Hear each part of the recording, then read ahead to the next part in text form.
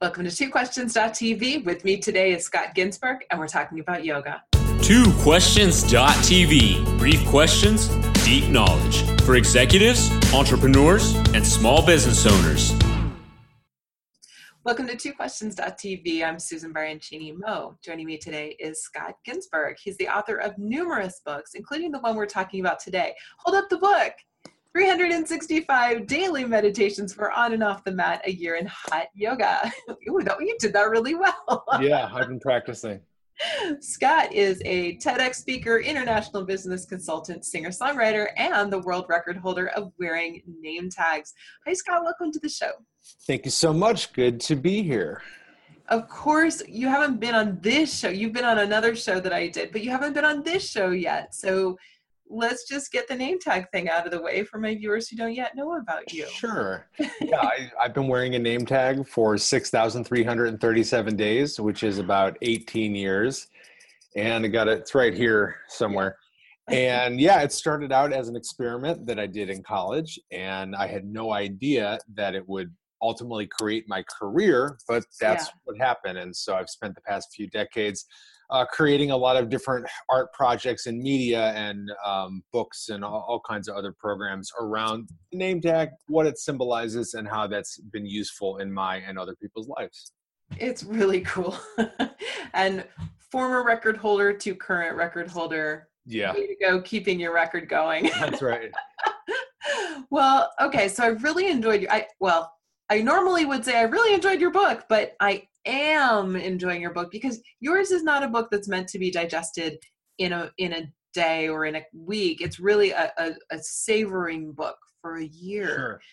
And viewers, if you didn't want to be involved with yoga before this book will get you into it. It's really a good testament. So talk to me a little bit about yoga, how it's impacted your life, and why it's important for our audience is executives and C-suite leaders and entrepreneurs and business owners. So why is yoga important for those folks? Yeah, I mean, my yoga journey started in the hospital. Unfortunately, when I was 26, I had a sporadic pneumothorax, which is a collapsed lung. Not pleasant.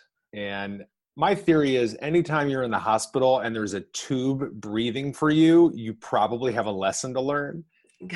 Yes. And there were many lessons that I learned in my morphine-induced stupor, but the biggest one was having a healthier relationship with my breath.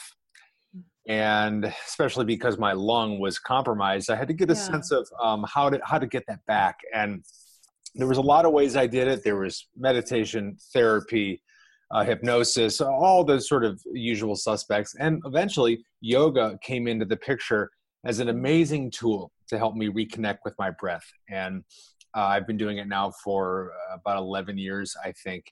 And it's been so transformative in so many ways that, we can talk about later. But, my whole recommendation for people, executive, C-suite or otherwise, is not that you should do yoga. That's the last thing that I'm trying to preach, because I've kind of given up trying to tell anyone to do anything because it doesn't work. They don't listen. No one does.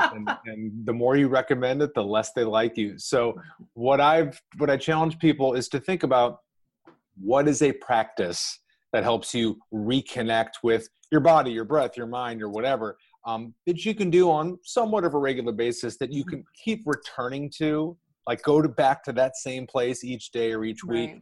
And find something new each time. That's what the book's about. That's what yoga is about to me.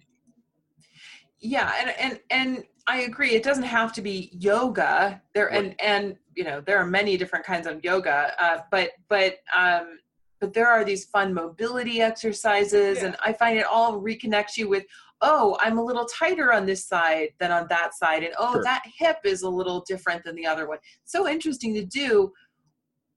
What is it about that? Because my experience is that it makes me more mindful, thoughtful, aware, reflective. And you talk about that in the book, that yoga makes you very reflective. Why do you think that is? Well, I'm pretty reflective anyway, but I think a lot of people are going to find the same thing. And whoa, We're having a blizzard right now, and it's one of the snowstorms where it's thundering while it's snowing. So that's what that was. That was. I've really never experienced that. That's crazy. Oh my gosh, it's so spooky. Yeah, everybody's working from home at my office today. Yeah. Anyway, so yeah, I think the reflection piece is probably both chemical and experiential. I'm sure that there's the endorphins and the the hormones that are excreted while you exercise. That is the same for when you're running or you're in any kind of flow state. So I think the reflection will naturally come as a biological response to that. But I also think that experientially, the reflection is really powerful because for me in yoga, it's 90 minutes, it's 105 degrees, it's sweaty, it's hot, it's intense, and people are everywhere, and you just can't help but be confronted literally with a mirror of your truth as a human being. So you look at your body, you see the way you're sort of reacting, and you learn a lot about yourself. And so when you leave that yoga room 60 or 90 minutes later, it's almost impossible not to have some interesting insights come to you. You like the hot yoga? Yeah, that's my thing. It is definitely polarizing. It is not for everybody, but I sweat more than any human being on the planet. So hot yoga is perfect for me because it's the only place where I don't feel shame around my massive perspiration. In fact, it's the opposite. My friend Josh and I, we have competitions to see who can have the best sweat angel around their mat. So that's my thing. That's great.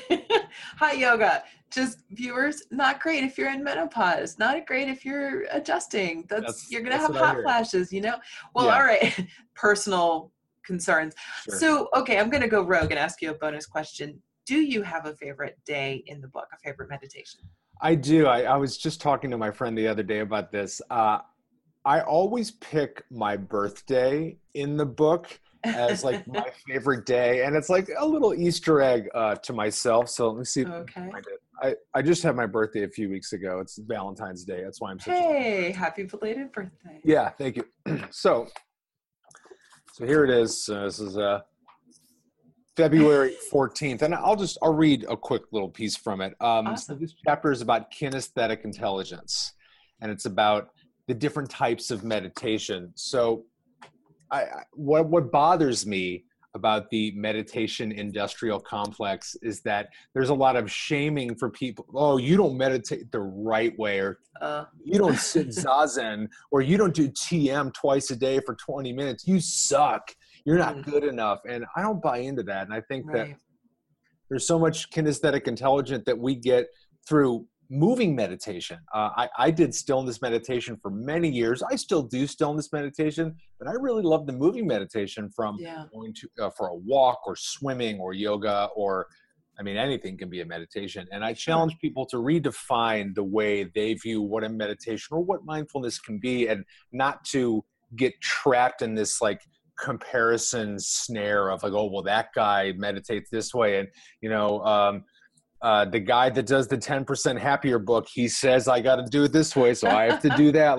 I love Dan Harris. I also love for people to have their own version of doing it. Yeah. Were you going to read to us? No, you changed your mind. No, we don't have time for that. I write. Okay. I'm very long-winded. It would take way too long. So. Well, in that case, then hold up the book. Here is the book. It is called A Year in Hot Yoga, 365 Daily Meditations for On and Off the Mat. Originally, I wanted to call the book Hot Air, but the publisher didn't go for that. I thought Hot Air spoke more to my personality, both physically and intellectually, but here we are nonetheless. That's hilarious. Yeah, it's really great. This book it's not just my baby because I'm a writer, but this is all about my community. Yoga Tribe Brooklyn is where my wife and I are volunteers and regular practitioners. So this is sort of a love letter to all of my teachers and to the owners of our studio and the amazing, sense of belonging that we have there. That's fantastic. Oh, Scott, thank you for being on the show today. My pleasure. Thanks, Sue. I'd love to have you back anytime. Awesome. All right, viewers, you've seen the book. We're going to have a link down below in the show notes for today, so you can get your copy. Thanks for watching. We'll see you next time. This has been TwoQuestions.tv. To subscribe to our YouTube channel, learn more about the show, the guests, and our host, Susan Baroncini Moe, visit us at www.twoquestions.tv.